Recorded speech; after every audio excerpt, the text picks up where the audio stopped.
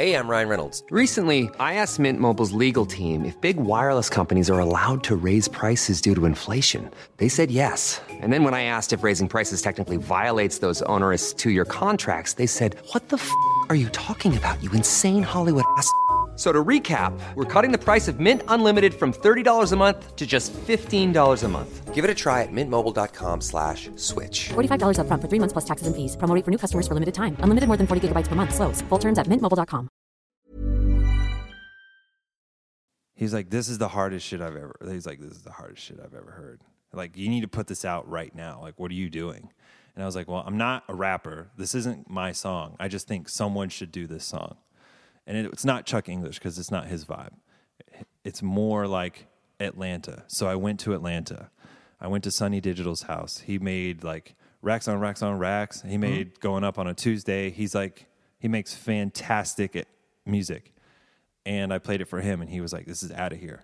This is a no-brainer. And I'm like, yeah, it is. Yeah, check it out. I'm your host, Corey Cambridge. Yeah. Everybody tuning in, you invited. No matter what mood you in, get excited. Everybody love the music, let me tell you how they do it. Whether writer or an agent, let me tell you how they made it. You are now talking to a silent giant. Wanna walk in their shoes, silent giants. Wanna study they moves, silent giants. Wanna know what they do, silent giants. Silent giants, y'all. Welcome to the Silent Giants Podcast, a podcast highlighting the superstars behind your favorite superstars in creative industries. I'm your host, Corey Cambridge. To keep up with the latest on the show, be sure to subscribe to the show and follow us on Instagram at Silent Giants Podcast. Also, to keep up with my life, music, and more, be sure to follow me as well on Instagram at Corey Cambridge.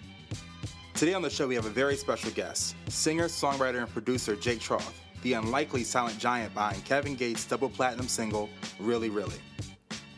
In this episode, Jake shares stories about playing Little League Baseball with Steph Curry, getting his big break with Big Boy, and making his double platinum single with Kevin Gates.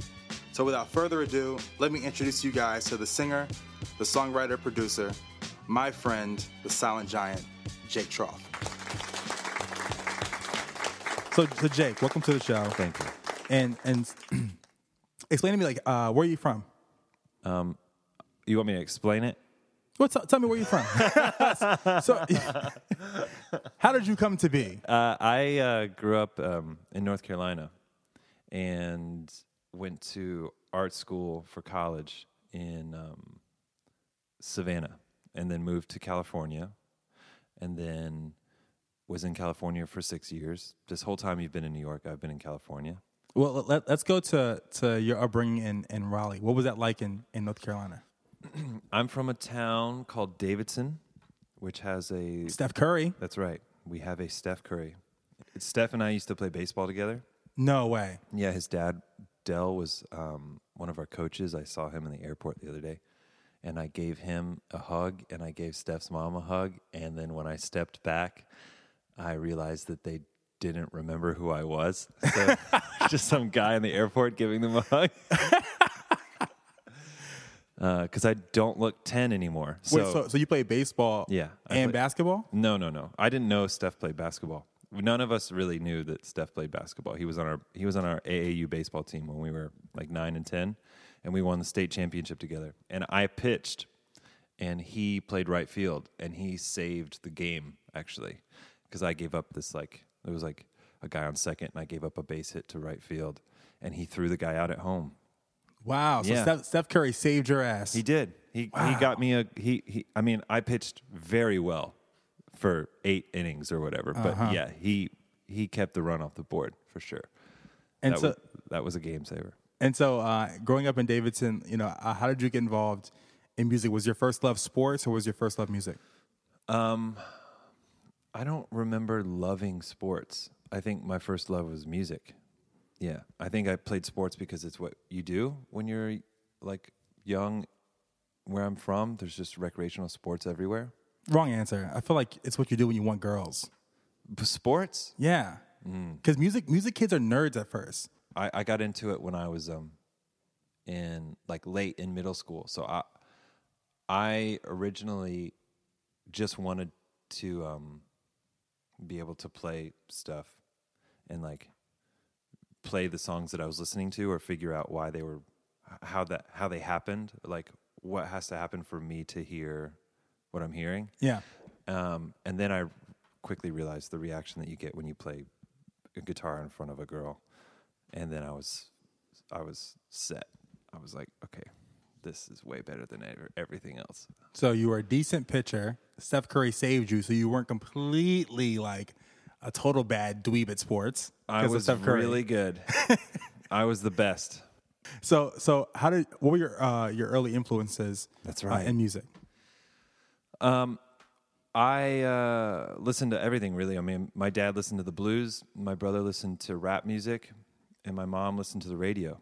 So I grew up singing boy band songs from the radio, and my dad would listen to B.B. King, and so I got some blues, and then I got my brother listening to Q-Tip and Outkast, and then instead of picking one of those, I wanted to be different, so I listened to metal and like rock and heavier stuff, just to like differentiate myself from my family and have my own thing going on.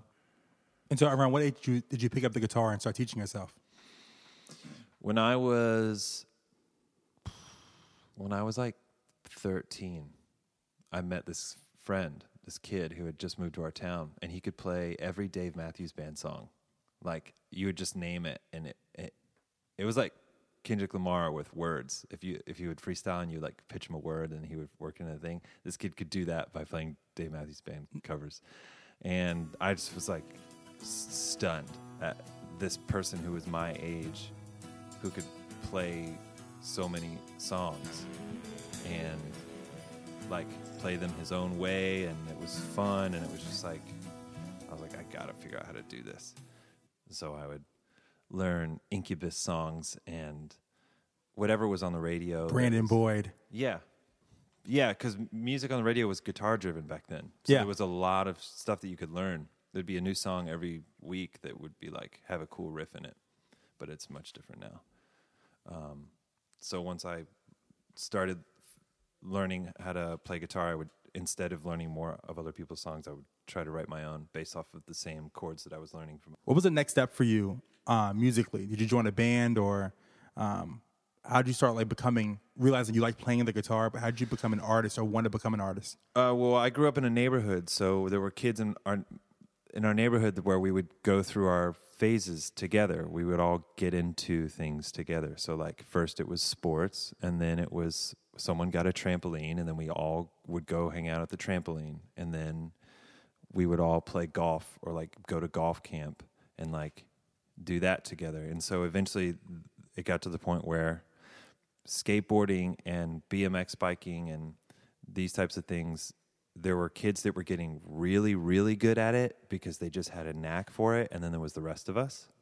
And so instead of being kind of bad at a dangerous thing, we all kind of banded together and picked up instruments. And because I had already started playing guitar and my buddy was proficient at it, and I loved to sing, so I was the singer and I played rhythm guitar, and then my friend played guitar as well, and then we needed a drummer, so we got together with our friend who was like the most ADD dude who had hyperactive everything.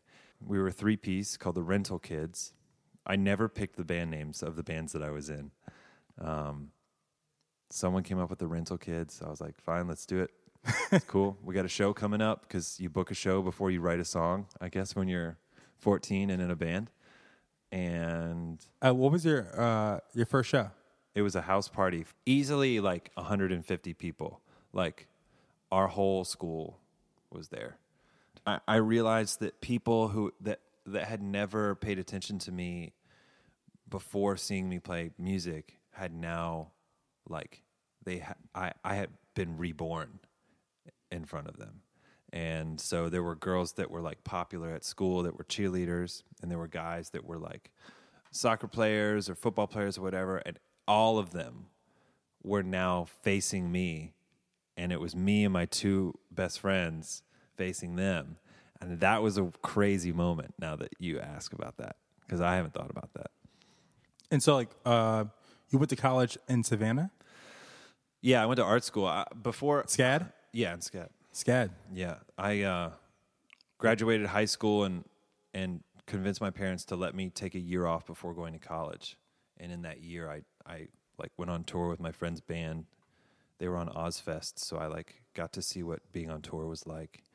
And it wasn't cool. It was in a bus. This band had been working for 10 years to get to the point where they were touring in a bus, and I just like showed up, and like I showed up basically showed up when the food was ready.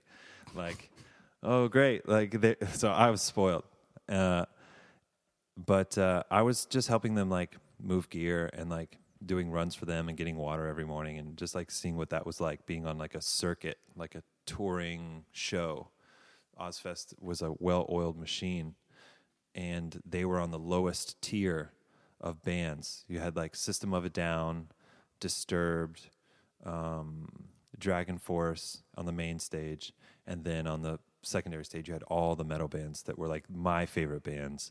But I got to see that my favorite music, how people treated them, and like what their status was amongst other bands, and like I got to see the politics of everything, and how like you may love the music that someone makes, but like their life is probably not what you think it's like. So I started to like get all these ideas about like the type of music that I wanted to make, and how deciding that will affect your actual life. So that was that. I'm super glad that I went on tour with them. And then when I got off tour, I moved to California with my friend. So I drove us out to San Francisco, and that changed my life. This is all before college? Yeah, that was when I was like 17 or 18. Yeah, your parents were cool, dog. Yeah, well, my brother... My parents were not on that shit. Oh, are you the only child? Nah, I got a sister, but you better take your black ass to college. Right. Right away. Right. Yeah, nah. I was faced Did they go to college?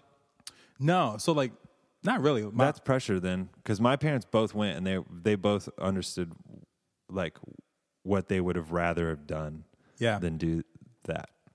So I didn't have to go, because I was like, my parents like knew that I just had faith in my ability to like figure things out. And I had a friend pass away. My friend Kevin, he got cancer and he passed away, and so I had kind of this like crisis where I was like, you know what, I can die at any point, and I'd much rather be following my dreams than like trying to fit into some mold of other people. So I told my mom, told my brother that I wanted to move to LA and pursue music. I didn't know anybody who was doing anything. But I definitely wanted to quit like 3 or 4 times. Like packed all my shit up and was going to move back to North Carolina. But fate had it another way.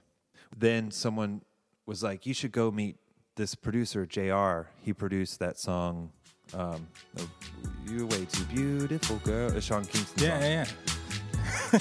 Yeah. He brought me into his studio and was like, do you have any song ideas?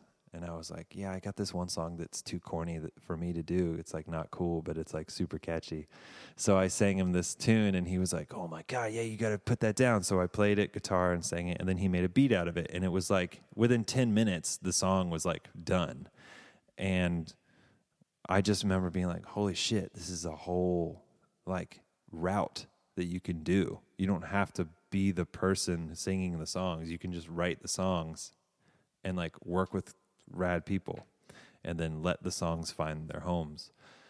And so, what was like a breakthrough moment for you in LA, where you were like, "Dude, I think we're fucking doing this.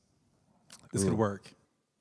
One time, I don't know, because a lot of times there would be opportunities that would present themselves, and I would be like, this is going to be huge. And then I would get there and it would be like one yeah. So there was like a lot of those. There was a lot of that shit. Like that's what LA, I guess, is for your first few years, unless you're like a phenom or you're like so hot that you just meet George Clooney right off the bat or whatever. But I think for the rest of us, you get a lot of people who prey upon your dreams and like go, okay, this guy wants to like do this, this, and this. I know this person who seems kind of legit if I word it this way. And they put you in positions to do whatever. So like my first concert that I ever played in Los Angeles was the open casket funeral of a stranger in the Valley for like 15 people. I played a funeral. I played one song for this dead guy. Yeah. And that was set up by my management. They were like, we got you a gig. It was like Flight of the Conchords. Hey, Britt. Oh, my God. That's fucking hilarious. Like, that shit is real. And so I like wept my way through that concert. And then, you know what? When that happened, we went to Chipotle afterwards. I was like, you know what? I think this is going to work out. No. Oh my God, that's so funny. Very true story, though. That is. Wait, hold on. So, tell me more about this. So you get. All right, I'll tell you exactly what happened. Tell me exactly what happened about the funeral. My management, quote unquote management, at the time, they had known someone, this girl, who said that she had worked with Soulja Boy. She was like his publicist, right? And we all know how great Soulja Boy's PR is. So my management at the time was like, we're working with this girl. She showed me her business card. Her business card was like the tackiest thing I'd ever seen. It was like an Ed Hardy belt buckle, like that you'd have to carry around with you all the time. So they were like, we've been meeting with this girl. You need PR because that's what it is in Hollywood. You like trick people into thinking that you're famous. And then once enough people believe that you're famous, you're actually famous. So there's this whole game that happens of that, like that. So her dad passed away, and this is right when we first started like seeing how we could work together. So her dad passed away, and she was like, would Jake be interested in coming to play a song at the funeral? And of course my management was like pumping their fist in the air, like saying like, yes, we got him one. Like, they came to me and they were like, she wants you to play a song at the funeral. We think it'd be a great idea because you have like the perfect song for it. Because I'd written this song in Savannah about growing old with someone, and like, it was like it's still like one of the best songs I've ever written. And I basically premiered it at a funeral. So I played the funeral in the Valley. We drove out there. I wore a suit that was too big for me that I like bought from Santee Alley in downtown LA. Which, if you know anything about it, it's like you can buy a suit for like $30, like a brand new custom tailored suit for like $30 somehow. But it feels like you're wearing like a mattress because it's so big. And everyone came up and paid their respects. Everybody, this guy worked. I think he was like a toll booth operator, so he didn't have very many friends. So, not that if you work a toll booth you can't have friends, but I mean his circle was tight. You know, people come in and out of this guy's life a lot. So there was like 5 people that came up and were like, great guy. He was such a great guy. You know, he loved his family, and we're sitting in the back. And meanwhile, before every show I ever play, I like sweat bullets. I'm like stressed out. My stomach hurts. I have to like use the bathroom 3 times before. It's just like, it doesn't matter who it's for or what it is. I just get stressed out. I got stressed out before I walked over, or before I came over here for this interview. But we're sitting in the back, and they're like, we have someone here that wants to play a song. Nobody knows me. They're just like, they like look down the paper like, Jake Troth is not because it's important, but kind of because it's kind of important. Was it like a black funeral, a Latino funeral? Was it a white funeral? Latino. Yeah. So you just show up as like the lone Anglo. That's right. Well, both my managers were black. So it's like me, my 2 like muscle, me and my muscle. Because you know what? Because if you were of the same race as the person, you could have played it off like I'm a family member. I've known him for a little bit. Yeah, no, not the case. And I look like look like a young, like white crooner that is trying to like appeal to young. My cheeks hurt off this guy. Say hello to a new era of mental health care. Cerebral is here to help you achieve your mental wellness goals with professional therapy and medication management support. 100% online.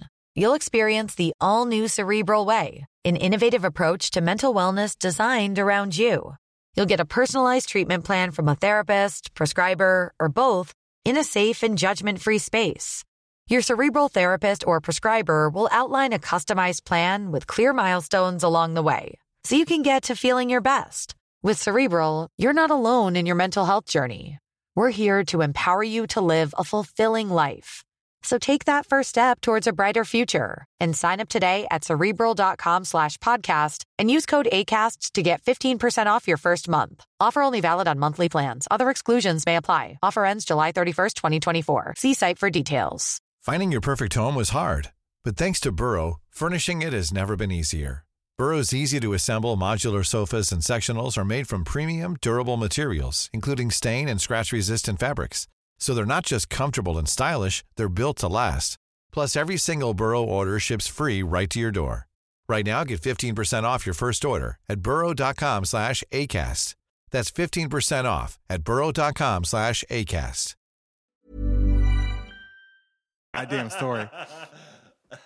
Yeah, it's crazy. Oh. So yeah, I played and I cried the entire song. Like, by the way, the widow of the guy whose casket was open behind me. Like, we're talking like I could reach behind myself and pat him on the chest and like continue playing the song. His wife was sitting in front of me and she's not crying at all.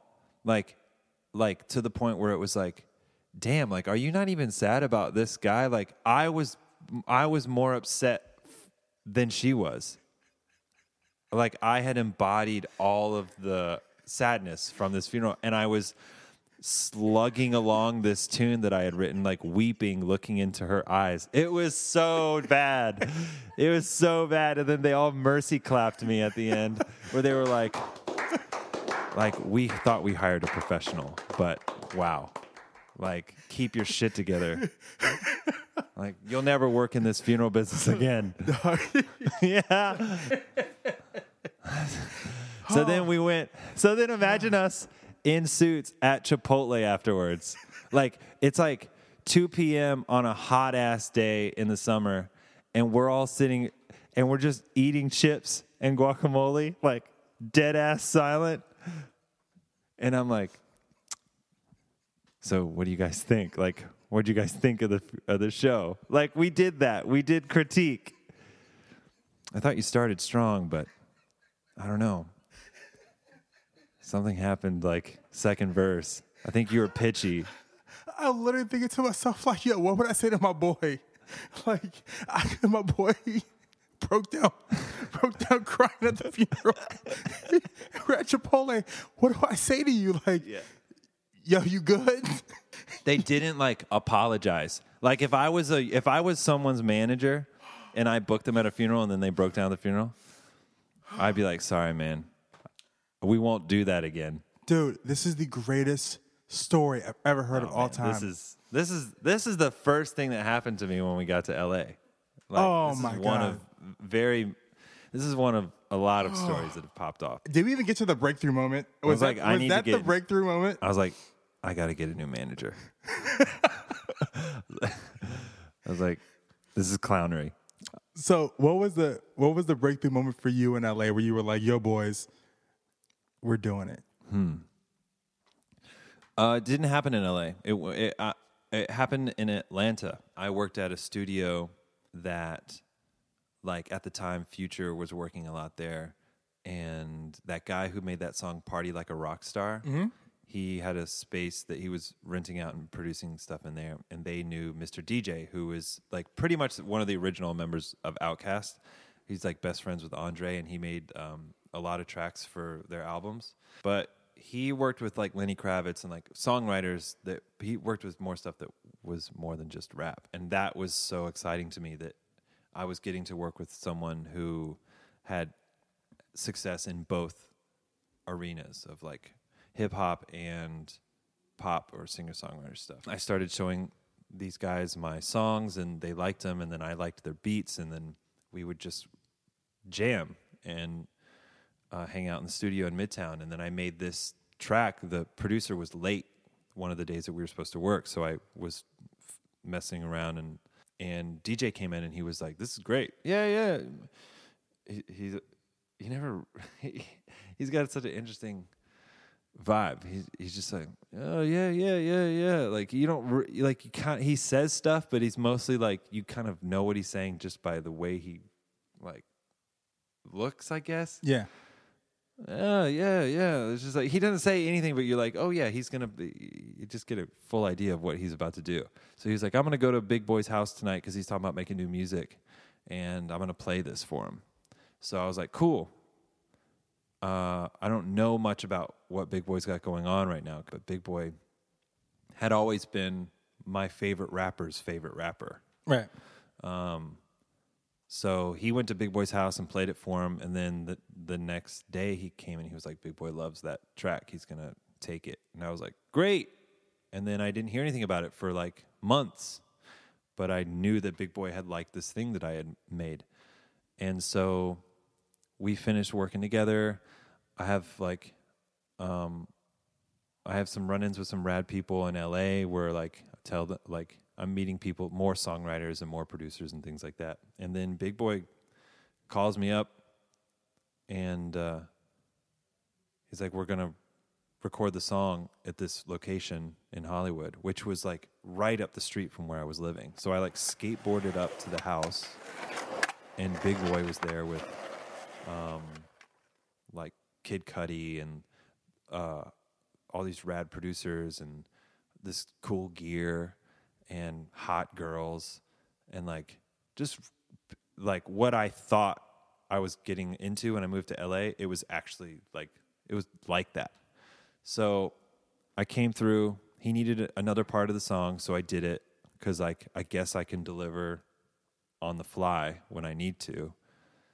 And he was just, I'll never forget. He was like, I was like, I hope I like played something. I was like, I hope this is good. And he was like, man, like that's fucking amazing. Or like he like gave me so much encouragement, and I was like, okay, all right. And then I was like, then I lingered over there too long because I was like, hey man, can I get another turkey burger? Because I like have $4 in my bank account, and like, can I like hit that whatever? And like I was just mooching for like a few hours, and I was like, okay, I need to go. Like I'm not needed here anymore.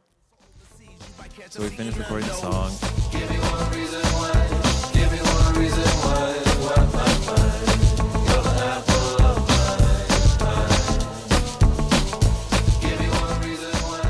Give me one reason why. I go through another couple months of like being broke and not knowing what's going on, and because you never know if they're going to keep the song, because so many songs get cut all the time. But if Big Boy likes a song, he's going to do something with it. He doesn't sit on music the way that a lot of artists do. So I got another call from Big, right when I was at my lowest point. Like I had a girl that I dated that we broke up, and she like gave me the quintessential, like, you're never going to make it. Like, you're nothing. You don't know what you're doing. Like trying so hard to put me down. And she said like, no, you're gonna not have anything going on. Like, call me when you have your shit together or whatever. Like, call me when you have something going on. Like 12 minutes later, Big Boy calls me and he's like, hey Jake, hey man, yeah, we're gonna play that song on Letterman. Is that cool? And I was like, yeah. Wait, what? I was like, you want to play the song that we made on David Letterman? He's like, yeah. The other song that they did, I think it was one with Fantagram. It was like a mid-tempo jam that wasn't that he wanted something like much hyper, with because we had a horn section in ours, and like it just had this like upbeat vibe to it. So he decided to play that one on this particular late night show, because you do a tour of them, you do like all the different shows. So he tested out one on this one show, and then I guess he just had an idea that our song would work for this specific gig. So he was like, do you want to come sing it with me? And I was like, yeah. Yes, I do. Hold on one second. And I fucking like called that girl. She didn't pick up, obviously, but I sent her a text. I was like, so I know you told me to hit you up when I have something going on. It's not been much time, but I have something going on now. So let me know. Let me know what you think. Never heard from her again. Oh, my God. But yeah, that was my first big thing when Big Boy was like, we're going to play the song. And what was the song? It's called Apple of My Eye. Apple of My Eye. Here we go now. Our next guest, listen to this, won 6 Grammy Awards as a member of the groundbreaking duo Outkast. Yeah. This is his sophomore solo CD. It's entitled Vicious Lies and Dangerous Rumors. Please welcome back now with special guest Jake Troth, Big Boy.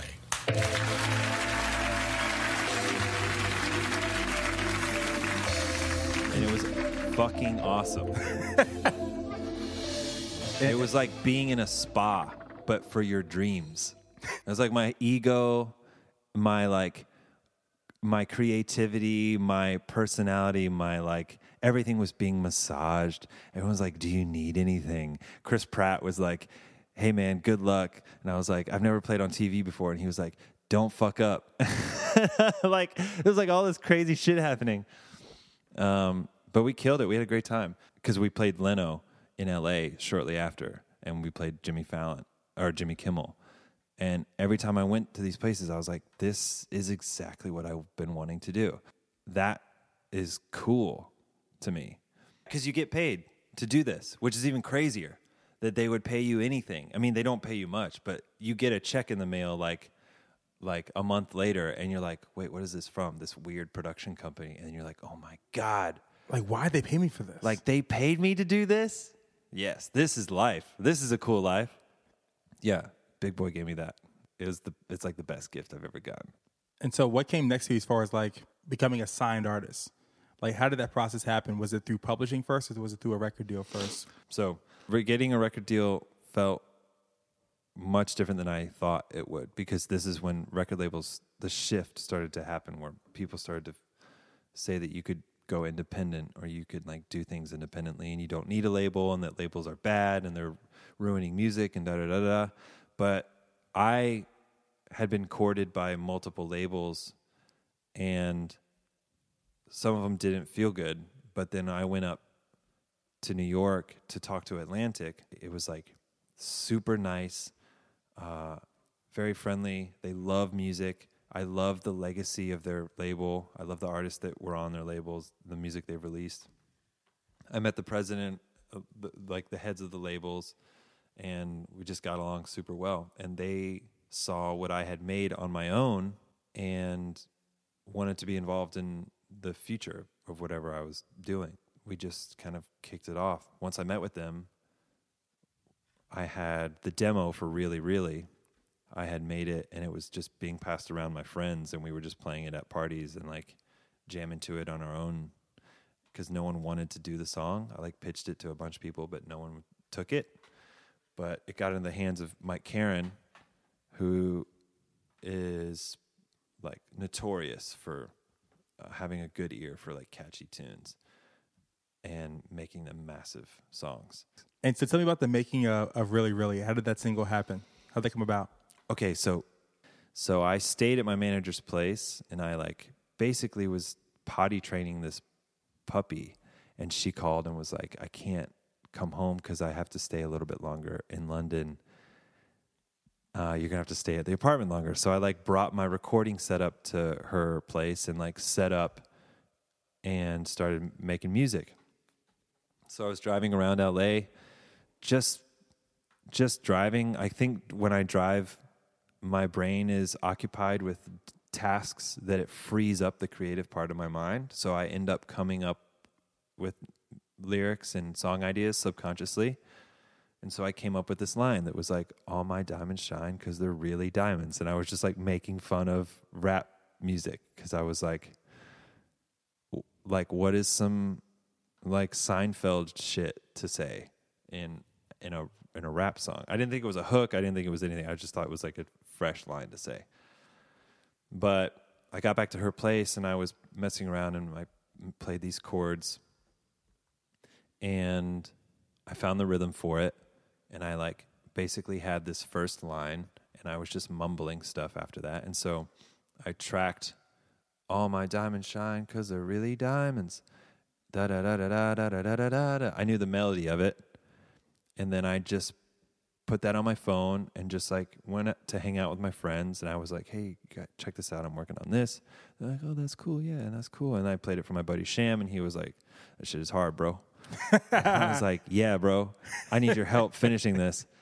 And slowly I just started filling in all the rest of the lines. I wrote so many options. And I just tried to narrow it down to like, what is the bare minimum shit that you would want to talk about in a rap song. And so I mentioned diamonds, girls, weed, and then I mentioned looking successful. I won't apologize. Oh yeah, no apologies is a huge topic in like pop music or like Rihanna's entire existence is based off of like no apologies, unapologetic. So that seems to like women love living their lives unapologetically. That seems to be the common thing I've noticed is that I just want to feel good about what I'm doing. Like I don't want to be sorry for what I'm doing. So I was like, I got to put that in there. So I won't apologize. I'm not really sorry. And then they asked me if I'm lying. No, I'm not lying about any of this. I'm being really, really. And then what am I doing? I'm driving in my car, dog sitting a puppy dog, and I'm like rapping to myself. Like I sound insane. Like this is like I'm like teetering on the edge of like mania. So I just tied it all up with a bow with me talking about like, oh yeah, I'm crazy. Like I'm crazy for saying all of this. And then I sent it to my friends who are like older than me. I send a lot of stuff to them. And one of them is a commercial photographer named RJ. And he was on a shoot for like American Eagle. And he's like with like 30 people. They all work for him. And they're like millions of dollars at stake and like all these models. And they're like on some beach taking photos. And he sends me this video of him playing this demo for the crew. And everyone's like drinking coffee, eating donuts on set. And they're just like, like scrunch face. Like I'm in a Jay-Z documentary or something. And I'm like, hell yeah. And then he's like, shit is hard, bro. And then, yeah, shit is hard, bro. So we're like jamming this song for months. And then I get a session with Chuck English from the Cool Kids, who I've always wanted to work with. He's awesome. Yeah, great guy. And then I play him this tune, and he's like, what? Like, he's like, this is the hardest shit I've ever, he's like, this is the hardest shit I've ever heard. Like, you need to put this out right now. Like, what are you doing? And I was like, well, I'm not a rapper. This isn't my song. I just think someone should do this song. And it's not Chuck English because it's not his vibe. It's more like Atlanta. So I went to Atlanta. I went to Sonny Digital's house. He made like racks on racks on racks. He made Going Up on a Tuesday. He's like, he makes fantastic music. And I played it for him, and he was like, this is out of here. This is a no-brainer. And I'm like, yeah, it is. Meanwhile, I'm like, why isn't anybody doing this song? Like, you can all tell me how cool this song is, but until someone does it, it's not going to help me at all. Like, we can all hang out and listen to this song, but I'd rather us listen to it, like, out in public because it's on in public instead of us just, like, plugging in my iPhone to the auxiliary. So I give it to Sonny. He puts some drums on it, and then we just didn't end up finishing it together because he was going on tour and, like, starting to do his artist stuff. And he put beats on the back burner. And then finally, randomly, it got around to this one guy at this publishing company, and he played it for so-and-so, and so-and-so played it for so-and-so. And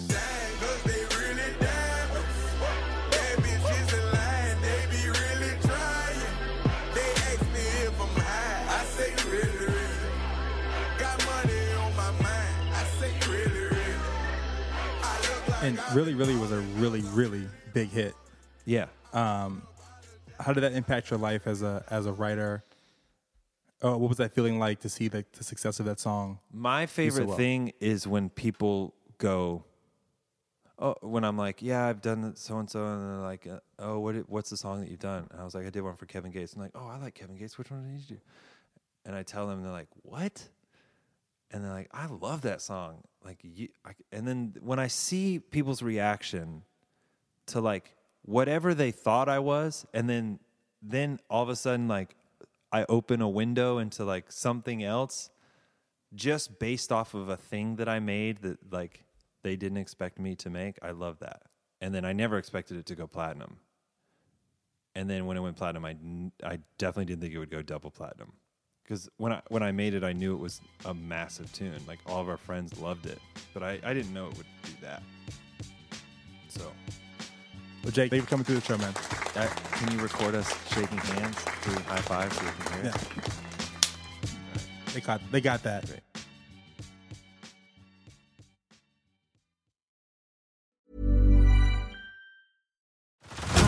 Head over to Hulu this March, where our new shows and movies will keep you streaming all month long. Catch the acclaimed movie All of Us Strangers, starring Paul Mescal and Andrew Scott. Stream the new Hulu original limited series We Were the Lucky Ones with Joey King and Logan Lerman. And don't forget about Grey's Anatomy. Every Grey's episode ever is now streaming on Hulu. So, what are you waiting for? Go stream something new on Hulu.